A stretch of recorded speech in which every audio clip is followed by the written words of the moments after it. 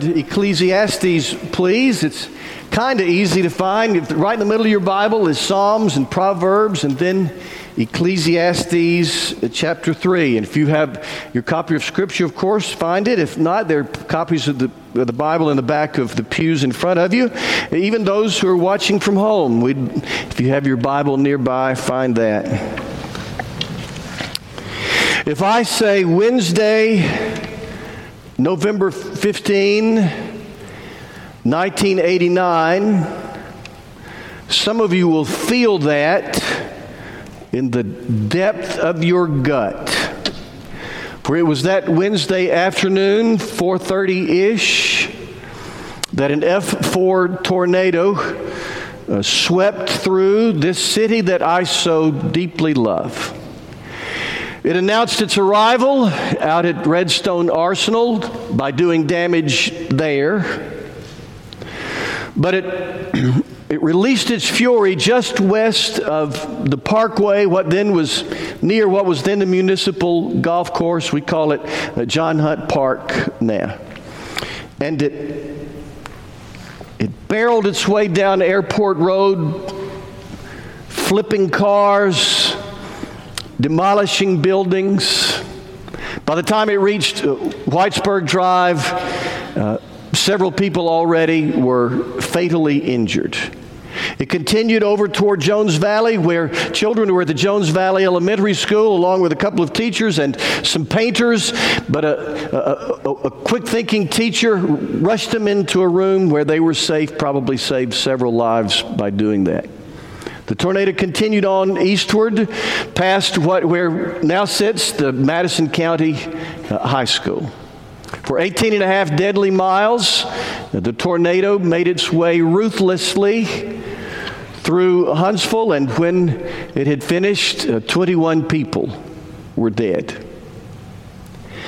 Wednesday again, this time April 3rd, 1974, there was a super outbreak of tornadoes. Several tornadoes, some of them F5 and F4 tornadoes, cut across North Alabama.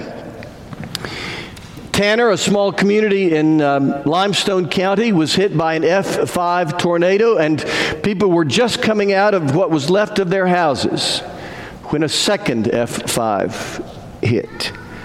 Across North Alabama and into southern Tennessee, 86 people were killed. Now here's the question. What spiritual explanation is there for a tornado that rips through Huntsville and kills 21, a super outbreak that sweeps across North Alabama and southern Tennessee and kills 86? What spiritual explanation is there for that? And frankly, I have none. I have no spiritual explanation for that. Folks in the insurance business call that an act of God, which means it's a natural event with no human culpability. And I understand the definition. I just wish there was some phrase other than act of God. How do you justify a divine act in which there's so much death and devastation? I have a couple of theological answers. I believe, for example, that when Adam and Eve sinned, that evil came rushing into the world where it didn't belong. And with that rush of evil, with the contamination of our universe, with the problem of evil came disease and tornadoes. But if you've been through a tornado, talking about a fallen world is probably not going to help. There's a whole element or segment of theology called theodicy, which is the defense of God in the face of evil, trying to defend how that a good God could allow evil to happen. But if you've been through a tornado, or if your child is sick, or if you've suffered violence, then theodicy is probably not going to help a great deal. Truth is, there comes a time for silence. Unfortunately, sometimes high-profile Christians miss that. One high-profile Christian who died not so long ago in 2005 when Katrina tore through New Orleans said that it was God's judgment on the the riotous living, the sinful living of the people of New Orleans. And then in 2010, when there was a devastating earthquake in Haiti, said it was because of the sins of the people of Haiti. In 2001, on September 11, he and another, several actually, some on the right wing and some on the left wing, declared that the terrorist attacks on the World Trade Center and the Pentagon and that plane that went down in Pennsylvania, that those were acts of God, that it was God's judgment on the sinfulness of America. Now, those on one end said it was God's judgment against abortion and homosexuality, and those on the other end said it was God's judgment against racism and oppression. But my goodness, how presumptuous is it? Isn't it interesting? They had different sins that God was mad about. But how presumptuous is it to assume what's going on in the mind of the creator of the universe? And how presumptuous is it to assign evil motives to God? I wish they understood there's a time just to be silent. We mortals would do well not to speak too quickly or too loudly in the face of devastation and heartache and natural disasters and unanswerable questions. We mortals would do well to remember there are times not to speak, for our mouths may write checks that the truth can't cash, if you get my drift. Which brings us to Ecclesiastes 3.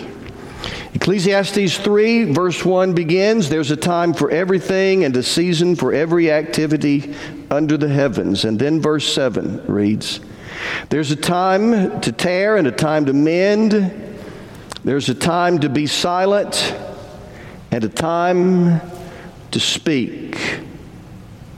There is a time to talk, and then there's a time to be quiet. Sometimes it's not natural disasters. Sometimes it's personal things. A man dies an untimely death, and people with good intentions will say, God needed another tenor for his choir. But my goodness, I hope we don't believe that. A child dies, and people will say, with good intentions, God needed another angel in heaven. My goodness, I hope we don't believe that. What kind of God would break hearts and wreck lives just to beef up his tenor section, or to add to his army of angels? Not the God of the Bible. Take Job's friends, for example. 3 of them: Eliphaz, Bildad, and Zophar. I don't know why I remember that. I don't remember what I had for dinner last night, but somehow I remember those names. Job, remember, some believe it was a Hebrew parable, some believe it's of course an historical figure, but whichever is true, Job had these string of awful things happen to him. He lost his health, he lost his wealth, he lost his children in this painfully short period of time. And then his 3 friends showed up. Boy, I wish his 3 friends had heard Miss Kristen's children's sermon from a few minutes ago, because they had a lot of words. One said, Job, if you had not been so sinful, this wouldn't have happened. The other said, it's the fault of your children. It's their sins. Another said, if you'll just pray and get right with God, then God will work everything out. I'm sure they had good intentions. But that would have been a perfect time to sit with Job, to embrace Job, to weep with Job, to say, I'm sorry, Job, and then to be silent. There's a time for silence Now, I'm not suggesting we cannot express our questions to God. He can deal with those. I'm not suggesting we cannot express our anger to God. He can deal with that. I'm not suggesting that in your Bible study class or your small group or in your family or circle of Christian friends, you can't talk about why bad things happen to good people. That's okay. That's well and good to wonder, to ask out loud, how could this have happened? That's a good thing. But when we speak of such things, we should speak in hushed tones at best. We should speak humbly at best, understanding that there are mysteries that are beyond our ability to grasp. There's a time to be silent in the face of mystery. After Job's friends had offered their poor answers to Job's calamities, Job 38 begins. And now, finally, God answers Job from the eye of a terrible storm. That's how it begins. There's a loud clap of thunder, and God asks some poignant questions. Hear them. Where were you when I made the world, Job? Have you ever refreshed the parched earth with rain? When, Job, is the last time you provided food for the birds? Job, I know life has been difficult and your pain is raw. But don't, in your grief, even in your grief, forget this amazing, overwhelming gap between your understanding and my understanding. And Job's response is fascinating. He said, I'm speechless. There is a time for silence. I've talked too much. I'm ready to close my mouth and listen. Even Job understood there's a time to be silent.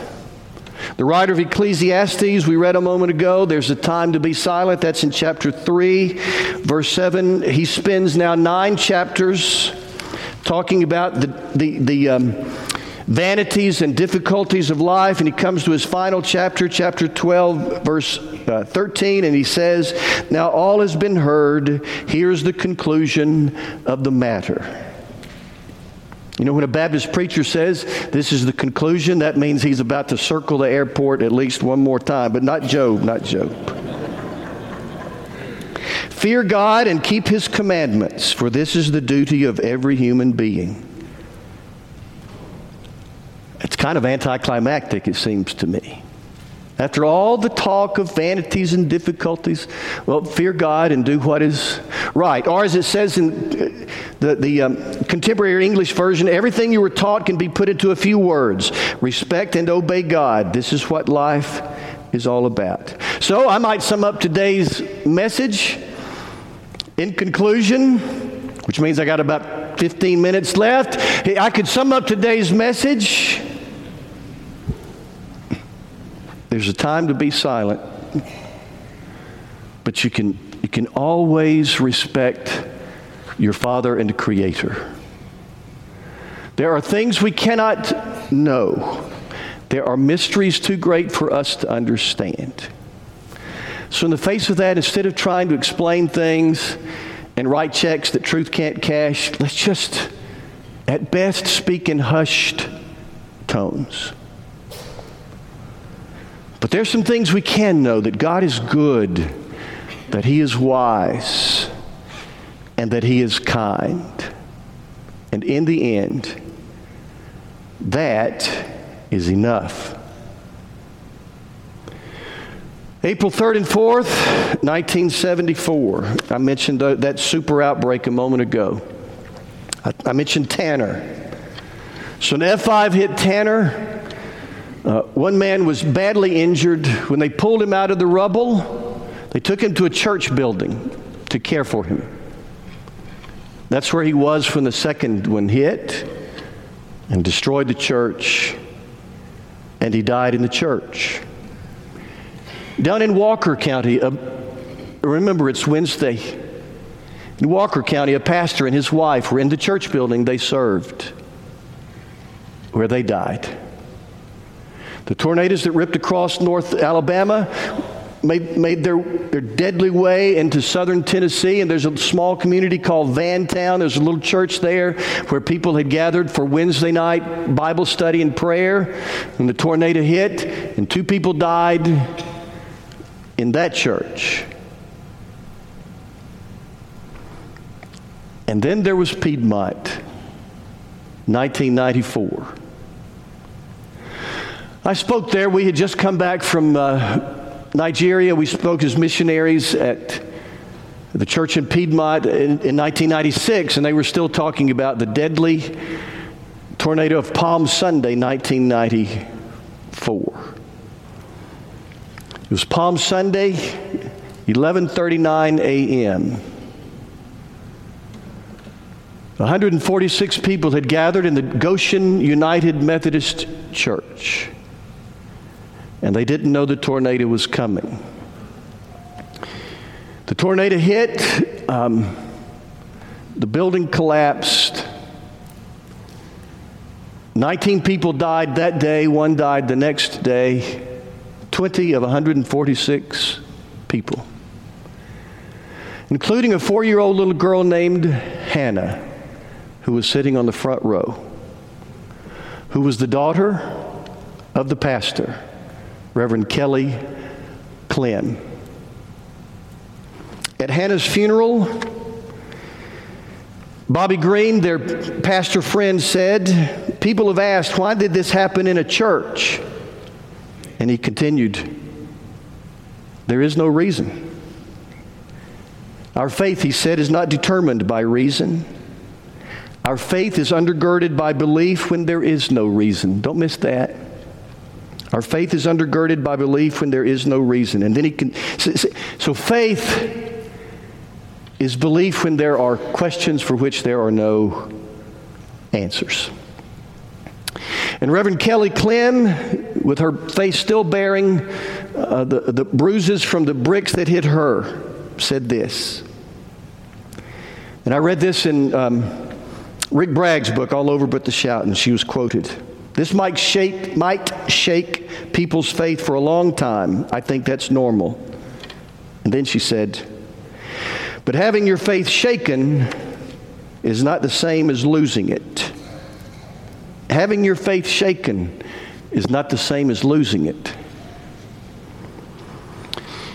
We tape TV Church on Wednesdays, and I was getting ready to tell this story, and just out of curiosity, I Googled Kelly Clem. I wondered, where does she live? Well, she and her pastor, both retired United Methodist ministers, live in Huntsville. She's is in the church directory, the UMC United Methodist directory. Her number was, I called her. I said, "Kelly, this is Travis Collins. You don't know me, but I'm about to tell your story." And she came and let us interview her, and she's here this morning. Kelly, would you join me up here, please? Dale, her husband, is with her. He wrote a wonderful book, moving book about this day, and she has been gracious enough to let me interview her. Kelly, thank you so much for doing this. It's a great gift to us. So first, tell us about that morning. Okay. In a few words, right? As you're trying to wrap things up. No, I'm just kidding. Methodists are briefer than Baptists. I understand that. No, it's okay. We had a big, it was a Palm Sunday. We always observe Palm Sunday, but it's Palm Passion Sunday. So this was a very musically oriented church, lots of children and youth, and everybody wanted to be in it. So it was a big presentation that we did to tell the story of Jesus. It was a full play and musical. So half of the church was performing in it, and we were wearing our robes, our biblical costumes, and it was just, we were in the middle of it. The power went out, and we all kind of stopped and thought, well, okay, how are we going to do this without a sound system? We had just a tape track going, and we kept going, and then the tornado just really dropped down. It had been on the ground in Raglan, but it went up, dropped down. So we had no warning at all, and it just kind of, it hit so fast. We didn't hear that train roar sound that many have heard before, I'm sure, but it just dropped down right there and just hit the corner of the church roof and lifted the roof over and pulled a wall down. It was a small church. We were packed to the gills with 146 people that day, but the wall fell down on half of the congregation, and the roof fell on the other half. And that's really what happened in those just a short span of minutes. And Hannah was sitting on the front row. Yes. And you saw this. You saw the wall fall on her. Yes. I can't say that I saw the wall fall because a brick hit me in the head, and I fell. We all fell. Everybody fell in the church. But I knew where Hannah was, and I learned later that two little girls they were sitting with her for the choir, the children's choir, and they grabbed her hand and they started running towards the direction that I was in, and I was running in the direction that she was in. So I found her pretty quickly. And your 2-year-old Sarah, who's sitting over here, Sarah's was on here. the back row. Yes. And so someone waved and said, "We've got Sarah." Yes. But you knew that Hannah had died.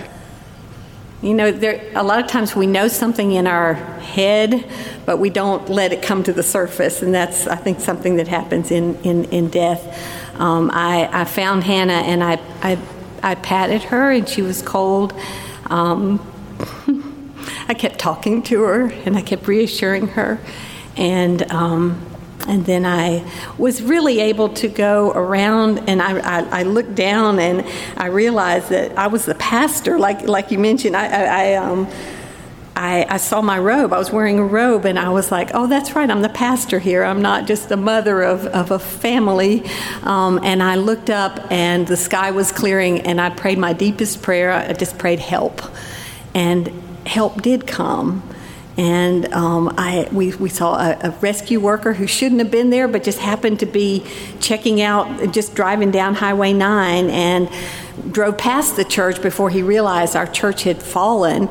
And he turned around and came immediately and called for help. We didn't have cell phones or anything like that, but the help came so quickly. And so I experienced God's help from the moment we were in the middle of the story of Christ, and then we were still in it, and God was still there, and the passion and all that went with the story was in our hearts.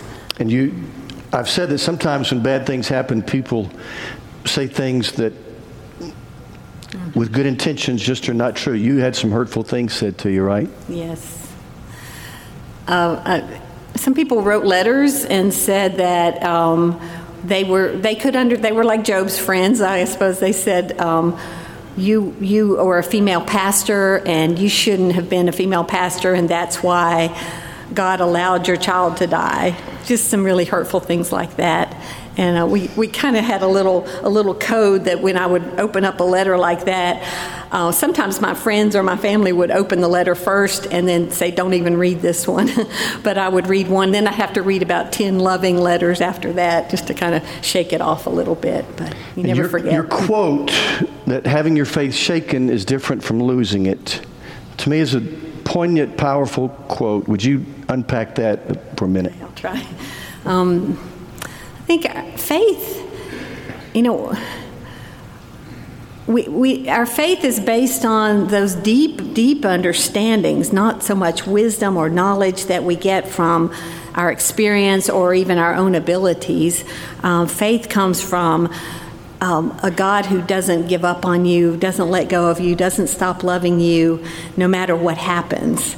And, Job's friends pretty much abandoned him. And so I think, in times like that, I've never felt that God left me. And so knowing that God persevered and kept loving us and kept letting us to continue to live. And we had another child, and that was a blessing to Hope. What's her middle name? Hope is her middle name, Laurel Hope. But our life is... grief is like a hand in front of you. It's all you see for a while, but then, the hand comes out a little bit and you begin to see more. And God has blessed us in so many ways in our ministry and in our family that I think that hope comes from just a faith that maybe gets a little shaken up. It's probably good for good for our faith to be shaken a little bit. I can imagine that every time you tell this story, it's difficult, and the fact that you would come and revisit that with us is a real blessing to us. Reverend Clem, thank you so much. We appreciate you.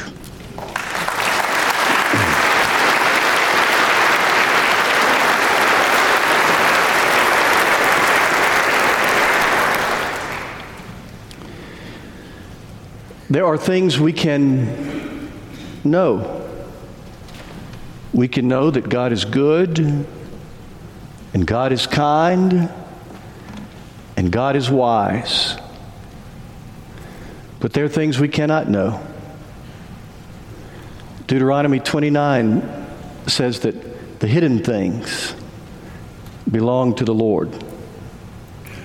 Isaiah 55, God speaks and says, don't forget that higher than the heavens are above the earth, so are my ways higher than your ways, and my thoughts higher than your thoughts. There are things we can know, and there are things we cannot, and there are times, as God inspired the writer of Ecclesiastes to say, there are times just to be silent. And the difference between having our faith shaken and losing our faith really are different things. So when our faith is shaken, I would suggest it's a time not to weigh in too quickly, at least, on those mysterious things, but to wait, to be still, and to know that God is God. And in that really is enough.